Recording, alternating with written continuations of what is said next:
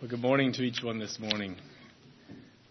Welcome to this part of the service. Why don't we begin with a word of prayer? Father in heaven, we come before you this morning, Lord. We thank you for the many blessings that you have given to us, Lord, as we were really challenged this morning, Lord, to think of the blessings we have, Lord, and to continue to see your blessings that you continue to give to us. Lord, I pray that you would bless this part of the service. Lord, I pray you would bless us as we look at your word, Lord, as we endeavor to grow in being like you. As we endeavor to, Lord, to be a light to the world around us. Lord, I pray that you would guide my thoughts, you would guide my words this morning. Lord, help us to hear what you would have us to hear this morning, Lord. Give me the words to speak that you would have me to speak. Lord, and I trust that we can all learn from your word this morning. We pray this all in Jesus' name. Amen. So my thoughts this morning kind of come from a variety of sources. Some of the things that I've been thinking about since talking to those who are living in Tanzania. Some things that I've been pondering in my own life.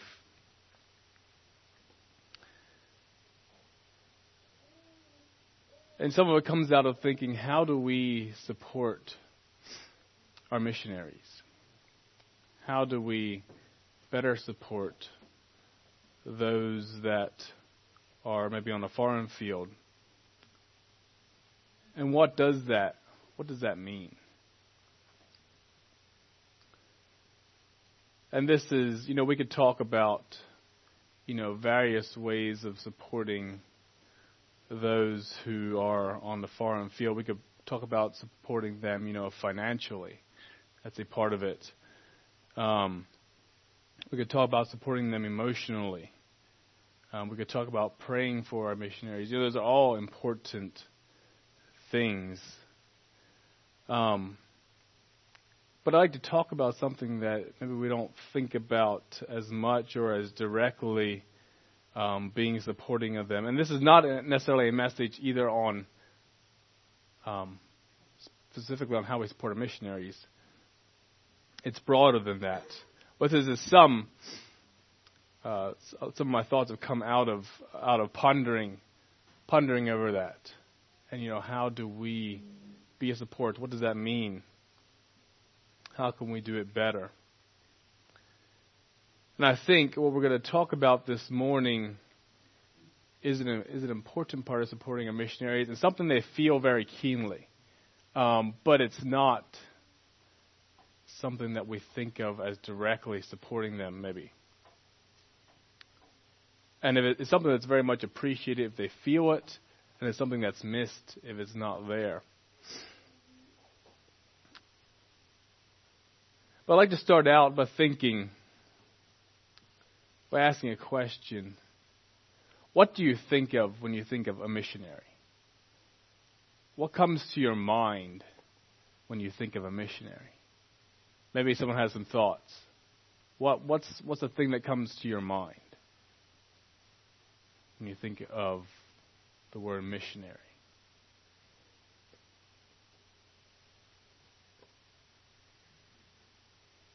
Yes, John.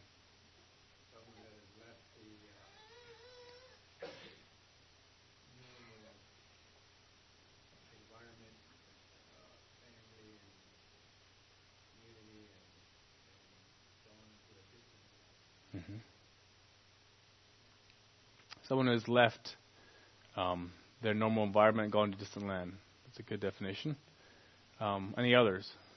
What do you think of when you think of a missionary? one who is sent.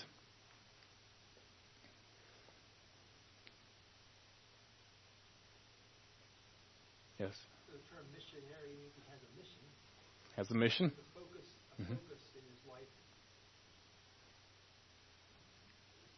Yeah, those are all some good definitions of what it means to, or what a missionary might be.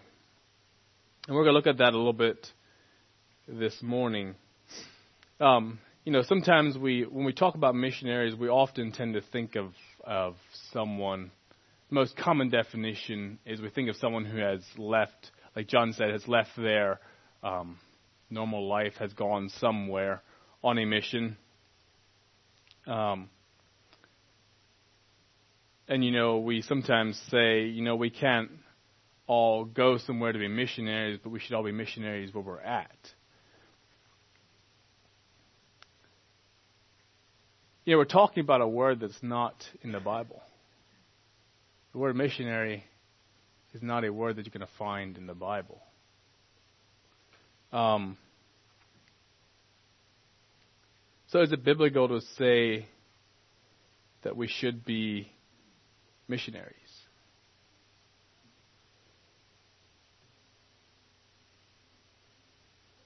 And those are some things we're going to look at this morning. What does it mean to be a missionary? Is it biblical to say we should all be missionaries? And how does this all relate to supporting those that we have sent away somewhere? So I think the first thing we want to look at is a little bit, what is define a little bit what a missionary is. And I think it's helpful in doing that to first think about kind of what's the root word of missionary? It's mission. So I have a couple definitions here. I'm just going to write them up on the board.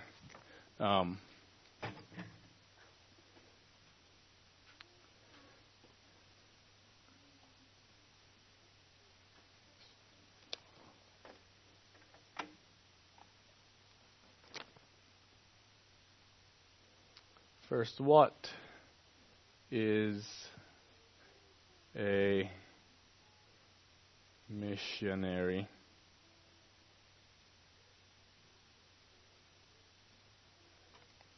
I'm first looking at some definitions of mission. A mission is a specific task with which a person or a group is charged.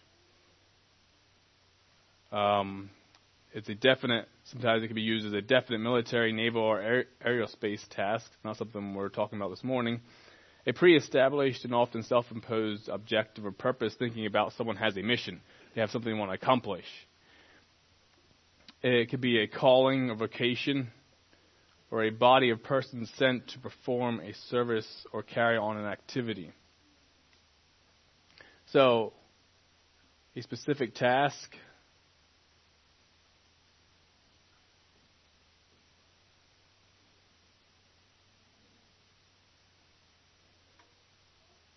A calling or vocation.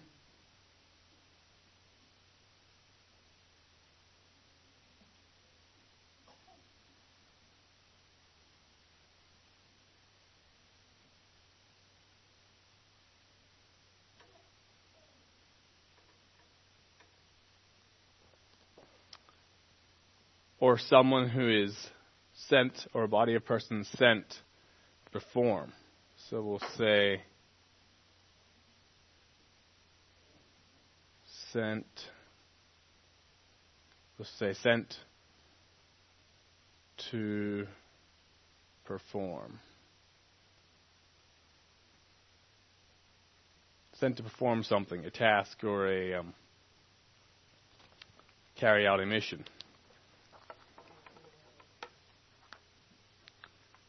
So it's someone who, when we think about the word mission, it's a word we probably use a little bit more commonly.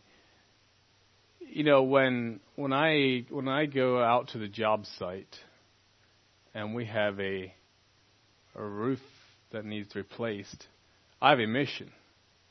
And that mission is to replace this customer's roof, give them a roof that will last, give them a roof that doesn't leak, and to do it in a way that's going to satisfy the customer and also be profitable for the company. So I have a mission that I'm set to accomplish. Maybe in the home, as a mother, you get up and your mission that day is to do all your wash. You want to get all your wash done. You want to get it washed. You want to get it dried. You want to get it folded. You want to get it put away. You have a mission you want to accomplish. Another word that's related to mission is commission. We talk about the Great Commission in Matthew 28. Go ye into all the world and teach all nations, baptizing in the name of the Father, the Son, and the Holy Spirit, teaching them all things whatsoever I have commanded you, and lo, I am with you always. Jesus was giving his disciples a mission. He's saying this is something that needs to be accomplished. He was commissioning them. He was sending them. He said, this is your mission. So as was already mentioned this morning, a missionary is one who is undertaking a mission. He has a mission, or he has been given a mission, and he's now endeavoring to carry out that mission. And oftentimes this is used in the context of, the more missionary is used in the context of religious activities, religious groups carrying out a mission. But it really simply means one who is carrying out a mission. So should we all be missionaries? Do we all have a mission?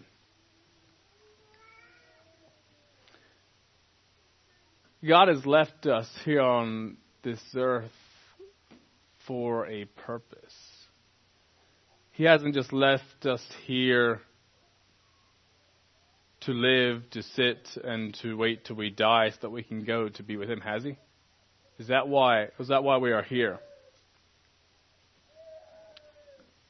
As Jesus taught us to pray in the Sermon on the Mount, Thy kingdom come, Thy will be done on earth as it is in heaven. Is that just something we pray and wish for? Or do we have a part in making that happen? Is there some action to be put behind those words? I'd like to look at a parable that Jesus gives in Luke chapter 19.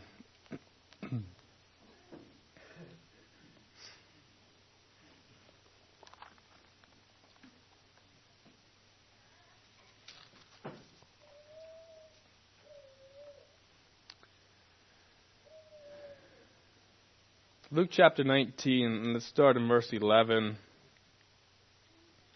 and read to verse 27.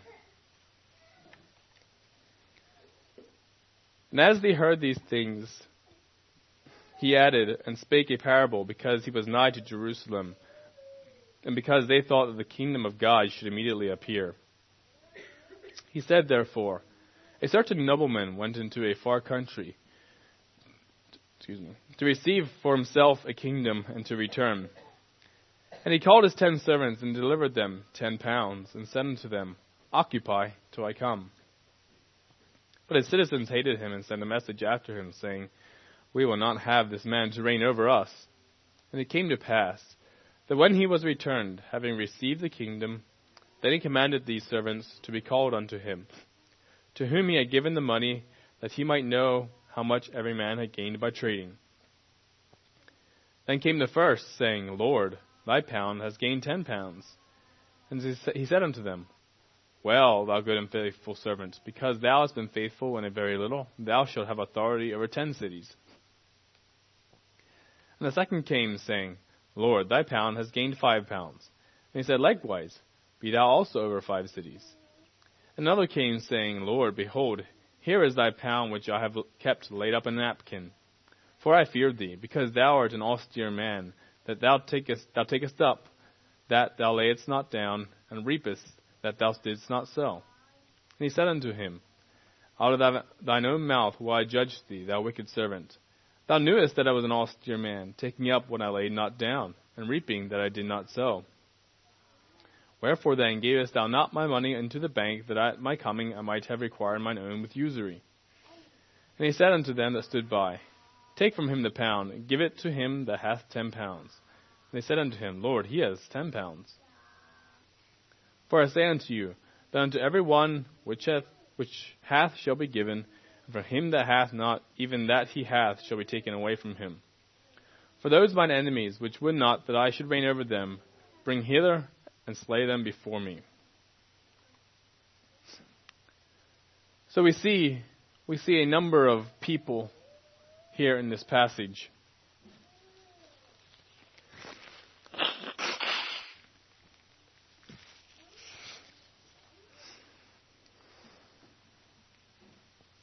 In this parable, the nobleman, Christ is evidently referring to himself. He was talking about the time when he was going to leave this earth, and he was going to go to his Father and receive his kingdom. And he's also saying, I'm going to return. There's a time coming where I'm going to return. And then he also has his servants. And he has 10 pounds that he has his money that he is giving to his servants and tells them, occupy till I come.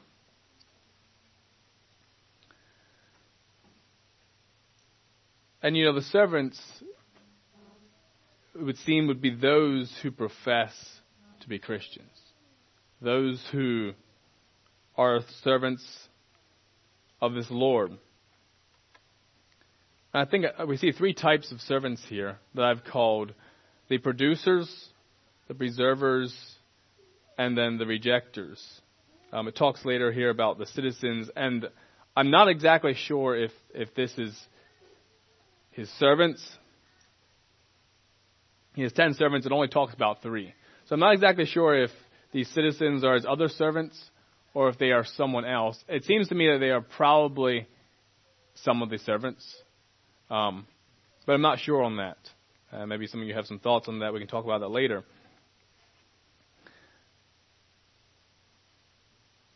But the pounds that he gives, I don't think are exactly singular in what they represent. They represent, it could be a number of things, but I think as a whole, it represented this Lord was entrusting to his servants what he had.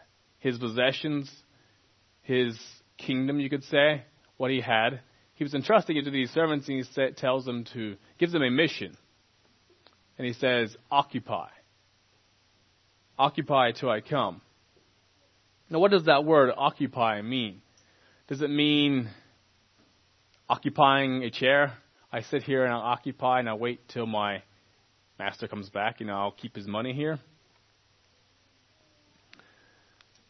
Does it mean, we could think of various meanings for that. Does it mean I just hold down the fort? I'm just occupying and, taking care of this. But if you look at the meaning of the word, it's a word of action. It's not a word of just sitting back and taking it easy until my Lord returns. It quite literally means to be busy about. To be busy about. They were to be busy about their Lord's business. They were to produce, to grow what the Lord had given them. They were to expand his possessions, his wealth, his kingdom. Just because their Lord had gone didn't mean that he didn't and was going to receive a kingdom, didn't mean that he didn't have an interest in what he had left behind. And in the same way, Jesus has left us. He has gone to the Father to receive his kingdom. But in the meantime, he has left us to occupy till he comes. To be busy about his business. To be building his kingdom. And as we know, much of what Jesus talks about in the Gospels is about his kingdom. the kingdom that he is building here on earth, and what that kingdom looks like, and how it acts and behaves. So I'd like to kind of take a look at these three servants here that I've called the producers, the preserver, and the rejectors. You know, the producers took their calling seriously. They saw the value of what they had been entrusted with by their Lord. And they worked to grow it. You know, and the results varied. We have two servants here who both worked to grow their Lord's possessions, his kingdom. And their abilities varied, and the results varied. But you know, if we look down, to the end of the story, the Lord was happy with both of them. He was pleased with both of them because they had worked to build his kingdom.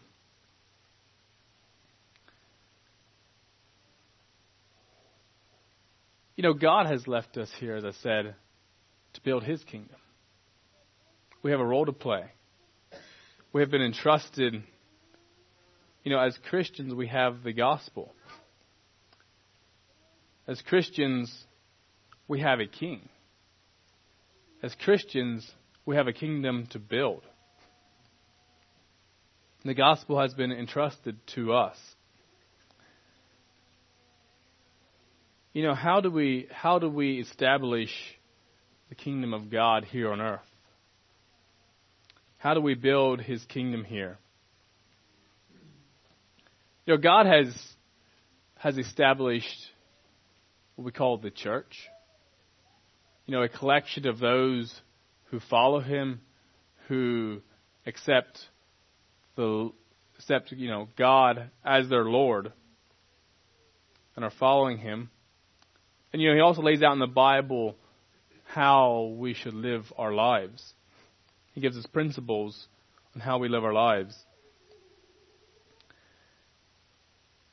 And when those rules and those principles are followed, it sets us up differently than the rest of the world because we're following a different king, we're following a different set of principles. It stands out to people.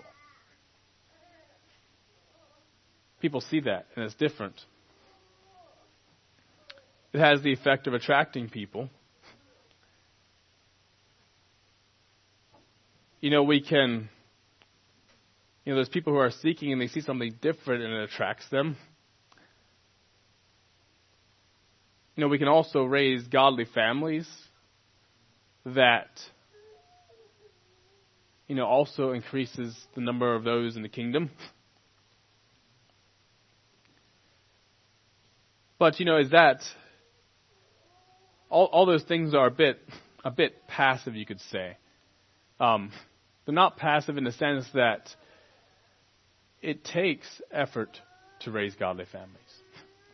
It takes effort to live the Christian life, to have the fruits of the Spirit coming out of our lives.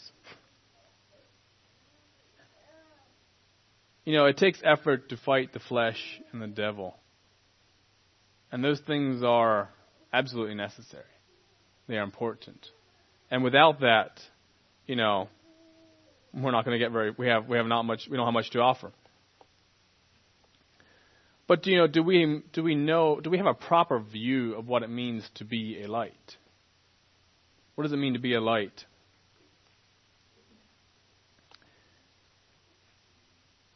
If I'm focused on being a Christian myself, if I'm focused on, raising a godly family, what am I raising my children to be godly for? Well, obviously we want them to go to heaven, right? We don't want them, So am I raising my family to be a godly family so that they can grow up and raise a godly family, so that they can grow up and raise a godly family? And, what is the purpose here? Other than, putting more people in heaven. Raise a godly family, more people in heaven when they die, What is the driving purpose behind this? Yes, we bring glory to God. But what does that mean? I think if we expect to sit and be a light by being godly, and expect all the people to come to us that see it, it's not going to be very effective. Let's look at a couple more verses in Matthew chapter 5 here on the Sermon on the Mount, talking about being a light. These are familiar verses to us.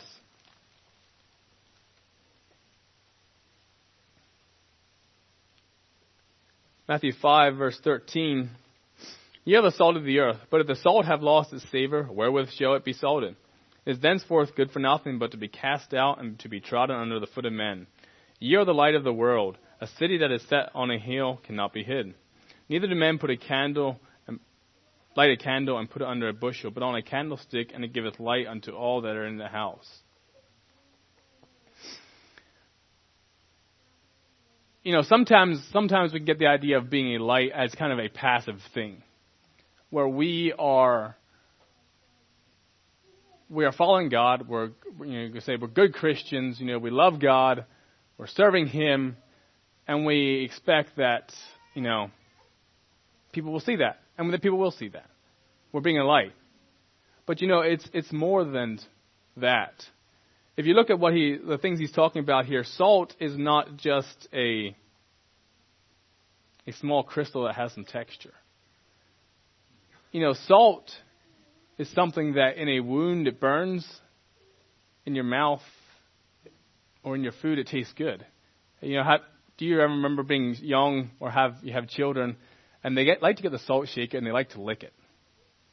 Have you ever had that problem? We have that problem at home sometimes. I remember doing it when I was young too. Salt was good. It's fun to taste it. It's not something that's just a crystal that, has some shape and you see it and it's there. It reminds me of the words that Paul talks about, I think in 1 Corinthians. He says that we are a savor of life unto life to those that believe, and a savor unto death of others. Those that come to face with the truth and the light that don't like it makes them angry. If you think about Cam's billboard project, there's a lot of people it makes very angry because they don't like the truth coming at them. It's much easier for them to see someone living their life in a certain way than it is to have come face to face with something that really stands up and says, this is the truth. Verse 14, it says, "A city that is set on a hill cannot be hid."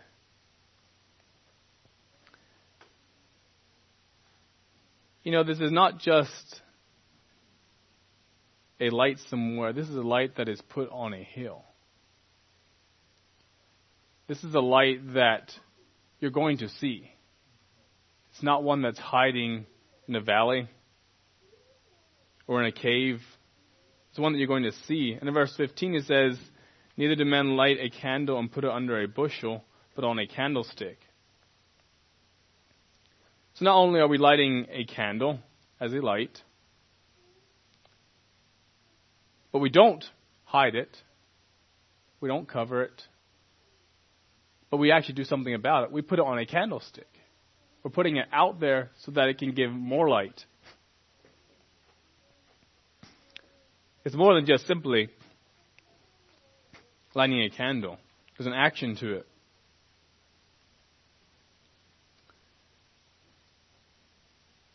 And the danger is, I think, that we can sometimes look at it as just we light a candle, we are light, we mind our own business, and we hope our light is shining. But I think if we look at these verses, there's more action to it than that. God desires that all people would come to Him. I'm just going to read a verse in 2 Peter on that. 2 Peter 3:9. The Lord is not slack, and this is talking about the Lord returning. The Lord is not slack concerning his promise, as some men count slackness, but is long-suffering to usward, not willing that any should perish, but that all should come to repentance.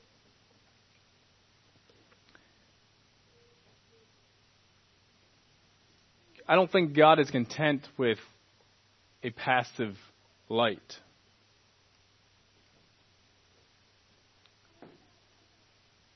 You know, we don't see a focus in the church, in the early church, to expand the church, just by maybe raising godly families and just being a light.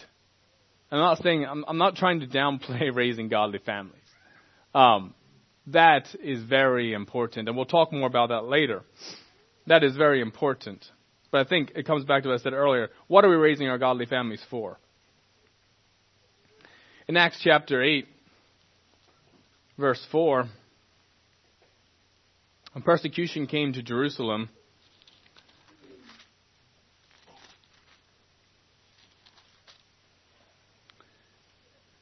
it says, therefore, they that went, this is talking after Stephen was killed, and Saul was, persecuting the church. It says, therefore, they that were scattered abroad went everywhere preaching the word.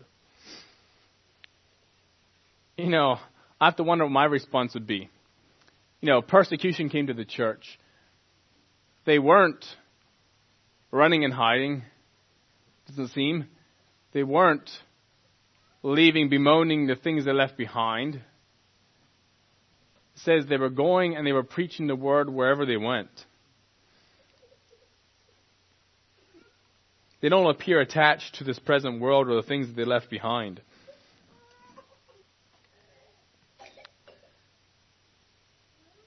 And bringing others into the church, bringing people from maybe non-Christian backgrounds or, from a worldly background, bringing them into the church can be uncomfortable. It can make us uncomfortable. It can make us ask uncomfortable questions. It can put us outside of our comfort zone and can stretch us. And that's not a new thing. It was a stretch to the Jews when the Gentiles began coming into the church. And I did just read a couple verses in Acts here as well. Over a page in Acts chapter 11, verse 4. Actually, we'll start in verse 1. And the apostles and brethren that were in Judea heard that the Gentiles also received the word of God. And when Peter was come up to Jerusalem, they that were the circumcision contended with him, saying, Thou wentest into men uncircumcised, and didst eat with them. But Peter rehearsed the matter from the beginning, and expounded it by order unto them. And that was, of course, the whole story with Cornelius, and he goes over the whole story of how God brought this about. It was something new. It was something a bit uncomfortable for them. And in Acts chapter 15, I think I'm reading the first 7 verses here in Acts chapter 15. And certain men which came down from Judea taught the brethren and said, Except ye be circumcised after the manner of Moses, ye cannot be saved. When therefore Paul and Barnabas had no small dissension and disputation with them, they determined that Paul and Barnabas and certain other of them should go up to Jerusalem unto the apostles and elders about this question. And being brought on their way by the church, they passed through Phoenicia and Samaria, declaring the conversion of the Gentiles, and they caused great joy unto all the brethren. When they were come to Jerusalem, they were received of the church and of the apostles and elders, and they declared all the things that God had done with them. But there rose up certain of the sect of the Pharisees, which believed, saying that it was needful to circumcise them and command them to keep the law of Moses. And the apostles and elders came together for to consider this matter. And when there had been much disputing, Peter rose up and said unto them, Men and brethren, ye know how that a good while ago God made choice among us, the Gentiles, by my mouth should hear the word of the gospel and believe. I'll read the next 2 verses. And God, which knoweth the hearts, bare them witness, giving them the Holy Ghost, even as he did unto us, and put no difference between us and them, purifying their hearts by faith. This gave some challenges for the church. Bringing in the Gentiles, it brought in some new people from different background, people from a different culture, people from a different way of life. And it brought some tough questions to the church. It brought some disagreements to the church on how they should handle this. But, they were able to work through it, and, they had to figure out how the gospel applied to the Gentiles. And, I think it can sometimes feel a bit similar, with us. Those of us who have been raised in a Christian culture. Those of us that have grown up in a culture that believes the Bible and strives to live out the Bible, build a culture around that. And the ungodly world out there can feel maybe like the Gentiles, where you might be careful how we associate with them because of the wickedness. We don't want to get, too close to them because, there's risk involved. There's ungodliness. There's danger. But, I had to think, was there any risk for these servants that were given the money by their Lord, and then they went about to increase it? Was there any risk to that? There probably was. I don't know how they invested that money. I don't know how they grew that money, but just think for a bit with me. We'll use the example of maybe they planted a field. When you go out to plant a field or plant your garden, you are taking a risk. You're spending some money, you're buying seed, and you're hoping for a return. But you're not guaranteed a return on that investment. There's a lot of things that could happen between the time you plant that seed and the time that you harvest. You could have drought. You could have pests and bugs that eat your seed or your plants. You could have storms that destroy your crops. Planting a field is an investment without a guarantee of return. Let's think about the preserver a little bit.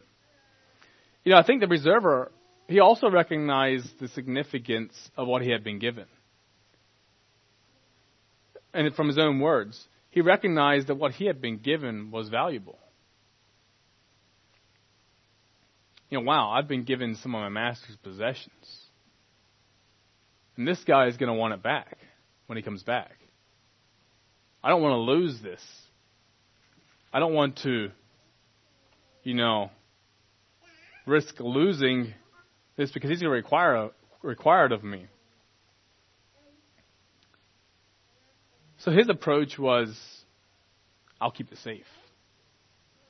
I'll lay it up real neatly in a napkin. I can keep it close by. I can make sure it's still there. It'll be safe. There's no risk of, or low risk of losing this.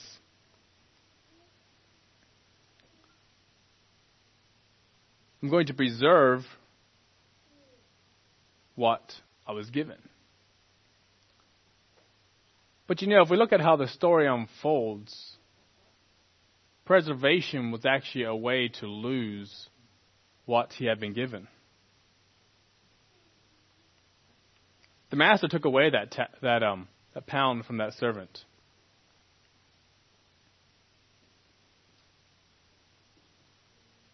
The kingdom of God is something that is living. It's not something that is static or unchanging. It's something that, if it's not growing, it's soon going to be dying. Just like a plant that is growing, if you take away the things that it needs to grow, if you don't give it any water, if you don't give it proper nutrients, it's eventually going to go from growing to dying. It'll go through it won't die immediately. it might go into dormancy for a while to, preserve itself, to try to keep going when conditions are more favorable. But, it's not going to just stay in a static state forever. It's going to either keep growing or it's going to begin to die or become weak so that something can destroy it. When we hold the gospel in ourselves as a way of trying to preserve it, if we're just trying to keep the gospel ourselves, and hope that, the world around will see, we have the gospel and will come to it. If we don't do something with it, it also begins to die. Think about what happens when someone loses purpose or hope in life. God created us all with a desire to have purpose in life. That's one of the biggest questions is, who am I? Where did I come from? Where am I going? I guess there are 3 questions. We all want to know that because we want to have a purpose. What happens when we don't have a purpose? We get depressed. People commit suicide because they lose all purpose or hope in life.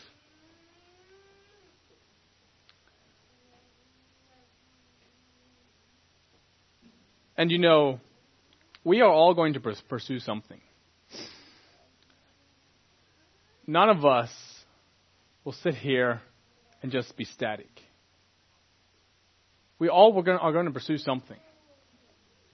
The question is really, what is it that we are going to pursue? Where will we find our purpose and meaning in life? If we don't find it in the kingdom of God, we're going to find it somewhere else. We as Christians have been given or invested in by God. We have the gospel. Are we willing to take some risks to grow the kingdom of God? Or are we going to just try to preserve it and keep it? And if we do that, we're going to begin looking somewhere else for our purpose and meaning in life. If our focus is just on keeping what we have.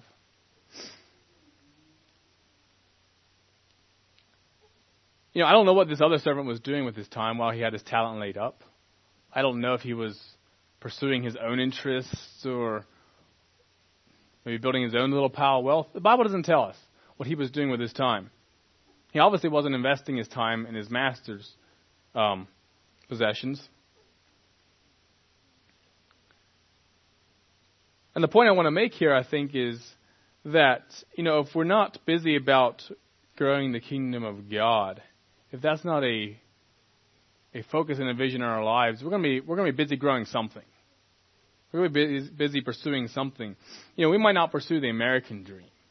We know the American dream, and that's not necessarily a singular thing. But you could say the American dream might be a good education, a good business, high-paying job, get married, have 2 children, beautiful house, solid investments, retire early, kick back and relax. And we look at that and say, no, that's not godly. We wouldn't pursue that. But do we pursue our own version of the American dream? I just called it, do we pursue the Mennonite dream? It's not necessarily a good term for it. But basically a Christianized version of the American dream. And you could say it goes something like this. A good job, get married to a good wife, have a nice place to raise my family, teach them how to be good workers, a good church to raise them up in. Solid church is a safe place to raise my family. We'll have 6 children. When my children grow up, we want them to find good marriage partners. Hopefully they'll live close by us. Hopefully they'll go to the same church as us, or at least a very similar one. Do we pursue something that is kind of a Christianized version of the American dream? And I'm not saying those things in there are bad things.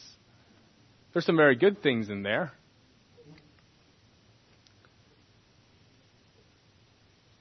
But what I want to think about is, I wasn't quite done with that yet. Maybe a good amount of money laid aside to take care of me in my older years. We'll still keep working. We're not going to kick back and just retire. But maybe we'll go to Florida for at least part of the winter.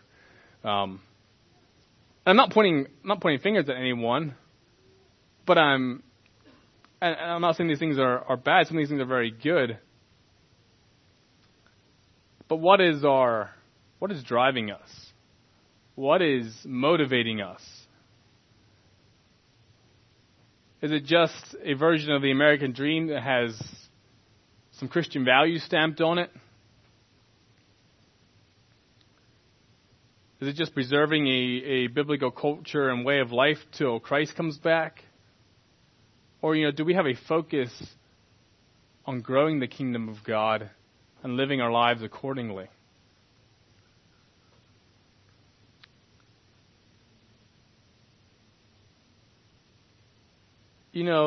I think the problem is when we focus on preserving ourselves or just preserving what we have, if that's what our focus is on,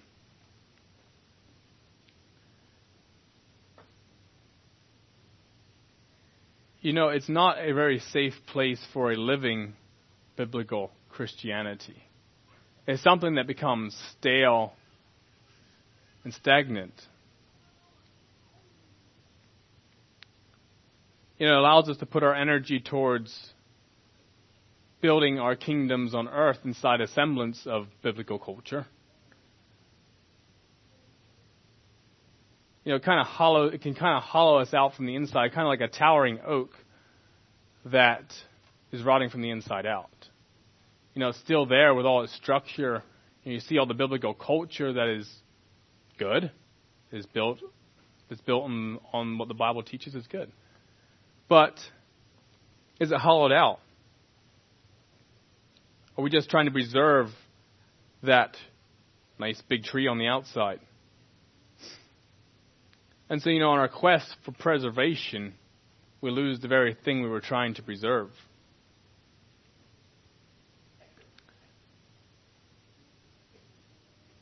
I said I'd talk about godly families a little more. And I want to be clear that raising godly families is an important thing. I'm not saying that that's not good enough. And if you're sitting here as a mom, you're probably thinking, my hands are full. What more can I do? How am I going to be out there somehow building the kingdom, whatever that means? And that's not what I'm saying. What does it mean to raise a godly family? It does mean teaching them to obey. It does mean teaching Sammy and Sally the Bible stories and what the Bible teaches. It means teaching them to be diligent and hardworking. But I think it also means raising them with a vision for the kingdom of God. So that Sammy and Sally can grow up and they can reach out to those that are around them. They can reach out and find those that are seeking. Children catch on very quickly to what our priorities are and what drives us. Children are very perceptive. And, if you live with anyone for a long period of time, you get to know that person very well. And, children live with you from the time they are born till, upper teens or older many times. And they learn what drives you. They learn what your visions and goals are. Teaching them all these good things is good. It's important. It's part of what builds character. It's part of what builds stability. It's part of what helps them to be able to have the discipline that they need in the Christian life.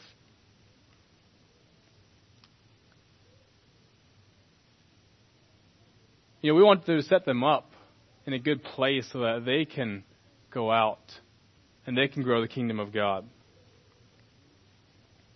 They can reach the lost and the seeking. In the parable that Jesus gave of the lost sheep, the shepherd did not stand there and say, "Here I am, sheepy, I'm right here. If you want to find me, I'm here, come, I'm here. This is safety here." What did he do? He went out to find that sheep. That sheep was lost. That sheep was probably seeking. But that didn't mean that the sheep could see him. He went out looking for them. And, that wasn't without risk. Crawling around the mountains after dark probably involved some risk. Probably was a bit dangerous. Seeking lost sheep is not a risk-free business. There are dangers associated with that. You could say one opens us to dangers from more dangers from the outside. But I think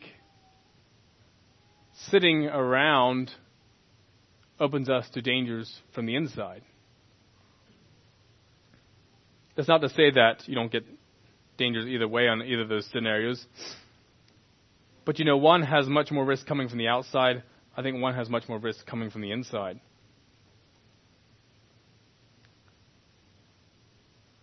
Sometimes it's proposed as, you have the risky one going out, and you have the safe one staying back. But I don't think that's necessarily the way to look at it. There's risks both ways.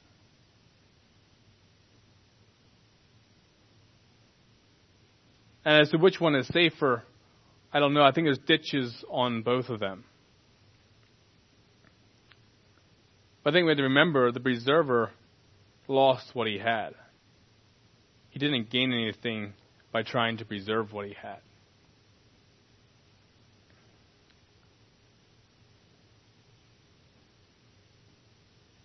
And I don't have much to say about the rejectors, the third category there. But, I think those are the ones, who reject, the lordship of Jesus, and they might acknowledge God, but they still run their lives the way they want to run their lives. They don't value what was entrusted to them. They don't want anything to do with the Lord. So moving on, what does this all mean for us? Am I a missionary? I think it's clear that we should all be missionaries.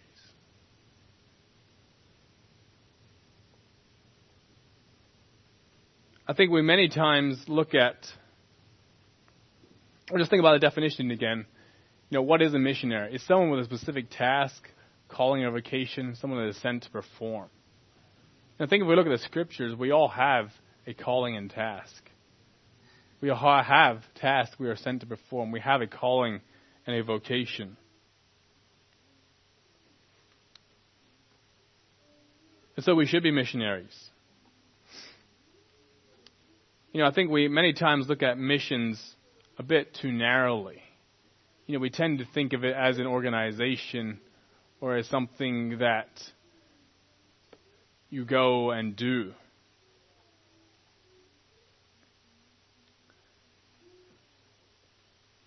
When we understand what a missionary is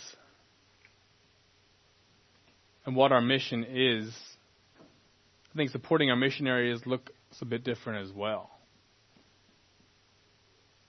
It's one thing to support our missionaries financially. It's one thing to support them work to support them emotionally.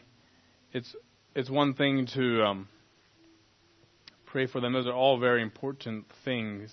But one thing I think they feel that I alluded to in the beginning is, do we support the mission? Not necessarily the specific mission that they are involved in. They feel that, yes, whether we support that or not. But do we support the mission ourselves in our own lives? You know, I alluded to the comment we make sometimes, not everyone can go, but, we should all be missionaries where we're at. That is a very true statement. We're not all going to go to a certain mission, necessarily. But do we support the mission that Christ has given us in our own lives? Or is that statement more of a way to comfort ourselves that, I can serve God without sacrifice? That I can serve God with less sacrifice. Yes, we sacrifice. We give our money and maybe some of our time to support their mission. But am I willing to sacrifice in my own life to be a missionary right where I'm at to those around us? We're glad that someone goes and is willing to make a sacrifice and, basically, giving up their lives for a mission to reach a lost somewhere. But are we willing to do that ourselves in our own lives right where we're at? Or are we content, to preserve what we have, preserve my life, and, live my version of the American dream? And, I think that's something that missionaries feel very keenly. Do those behind us support, not only do they support our mission specifically, but do they support the mission broadly? Are they willing to are they making sacrifices in their own lives? And I think that's a good way to, think about how important is being a missionary to me. Am I willing to make sacrifices in order to be a missionary right where I'm at? When we have a mission we want to accomplish, our priorities kind of fall in line behind that.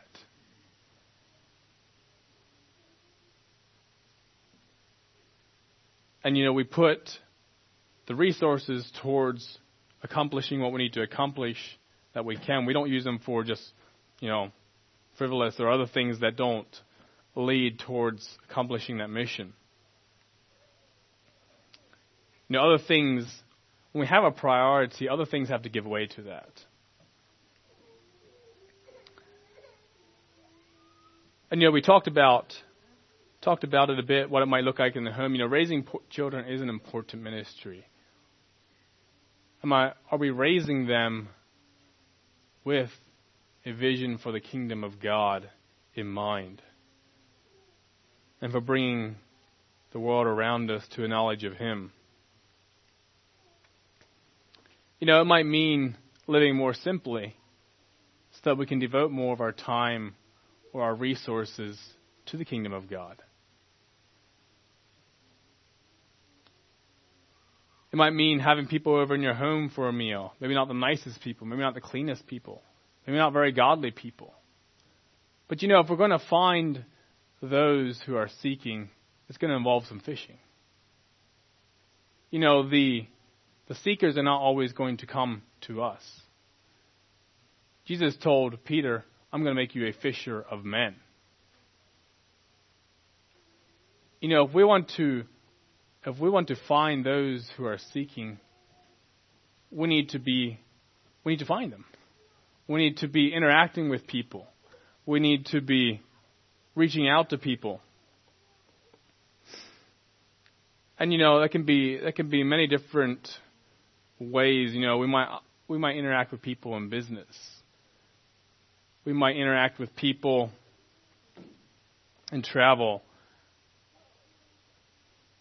Finding ways to use interactions and people that we come in contact with. And many times when we have a conversation with someone, we have ability to steer that conversation somewhat. And you can quickly find that maybe someone is interested in talking about God, or if they're not interested in talking about God. And we can turn regular interactions into opportunities to do some fishing. Being a missionary is a way of life. It's not a program. It's not a place. It's a part of our lives. Being a missionary has to be part of our lives. Programs can be helpful in creating opportunities to interact with people and to find those that are seeking. But programs themselves are not what missions are about.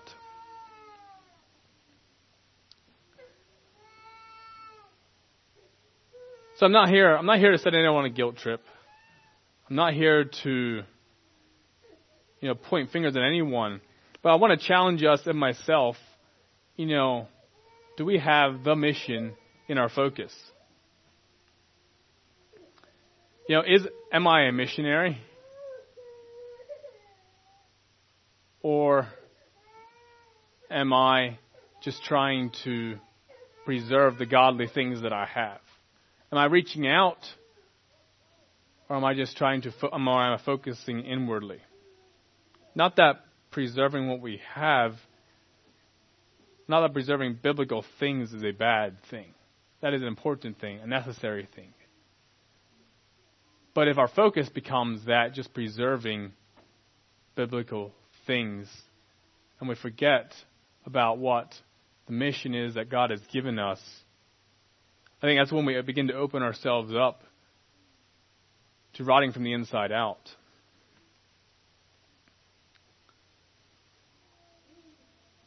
So that's a challenge for me. It's a challenge for each one of us.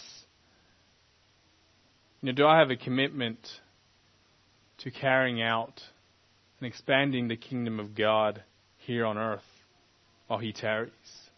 Am I willing to take those pounds that He has entrusted me with and to take some risks and to grow His kingdom? So may God bless each one of us as we strive to follow Him and to expand His kingdom.